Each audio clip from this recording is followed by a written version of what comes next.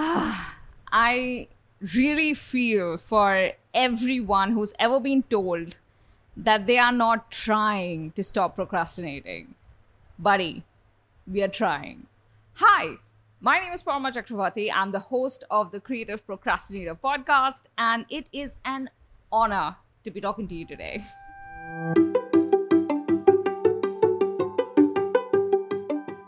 This episode is going to be entirely about the procrastinator part of the title of the show, but it's not going to be about how procrastination ruins our lives. No, I want to start as I mean to go on. And I believe very firmly that people's perception of procrastination does a lot more harm than procrastination itself. I know a lot of creative people in person and through social media.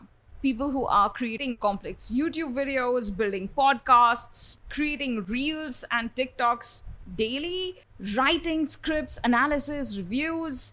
And a common struggle that all of these creative people face is the magnetic pull of procrastination. It's like this monstrous force that makes it impossible for them to execute the ideas that they've been mulling over or finish projects that they started, especially on deadline. And I viewed procrastination like that, as a monster, for a very long time, until I grew a little older and a little wiser and got to know myself a little better.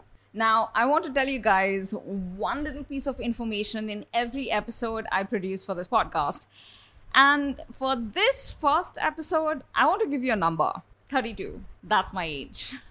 It's an age when I feel like I have reached a certain amount of stability and am at least a little bit at peace with myself, with all of the flaws and strengths of the person I am. See, I had spent a majority of my teenage years and my 20s fearing that I was built wrong, that my brain's inability to focus on the task at hand or recall basic information was going to ensure that I never really have any value to the larger society, that I would never be able to fulfill my dreams, protect the ones I love, or contribute in any meaningful way to the world. Pretty harsh, right? But it all stemmed from being told throughout my childhood and a good chunk of my adulthood that I was deliberately ruining my life by procrastinating. As if I had a Machiavellian plan to never do anything right and never finish any project on time, because clearly I was getting some kind of kick out of being thought incompetent. I really feel for everyone who's ever been told that they are not trying to stop procrastinating. Buddy, we are trying. But here's two things you have to understand. First, procrastination is not a conscious choice. We don't wake up in the morning and decide, today I will waste the entire day away. And two, procrastination is not the evil that it's made out to be. Now let's quickly talk about what I mean. The first, that procrastination is not a conscious choice.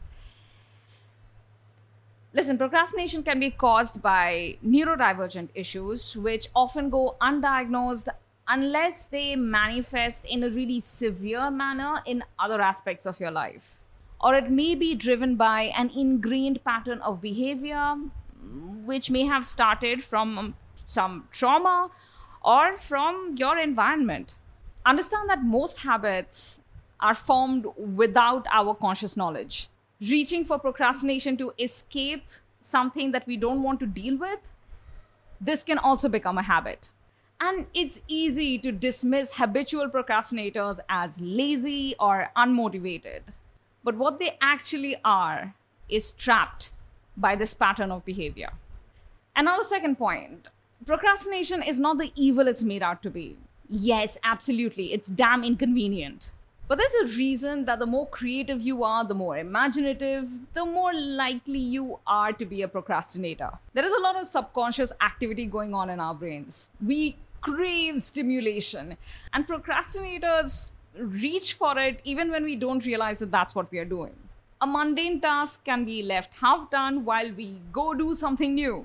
And this is normal, this is natural. It may even be an indication that you're an extremely creative person. But what it is not is some kind of proof that you have no worth to the world. You are not worthless because you keep doing this. Guys, I can't emphasize this enough. The first step that I took to overcome my crippling inability to do anything on time and stay on task, that first step is to stop telling yourself that you're a piece of crap and that you will procrastinate until you've wasted your life away. Okay, so maybe you're not as horrible to yourself as I was to me, but you're definitely telling yourself that you'll never be able to meet those deadlines, that you'll always disappoint people who have expectations from you, or that you will never act on those ideas that you've been daydreaming about for ages, maybe years. Stop it. Because listen, you're right, but you're also wrong. You're probably right that you'll always be a procrastinator, but you're wrong that you'll never be able to achieve your dreams. You're damn wrong, and I will tell you why in this podcast. So, creatives, that brings us to the end of episode 1.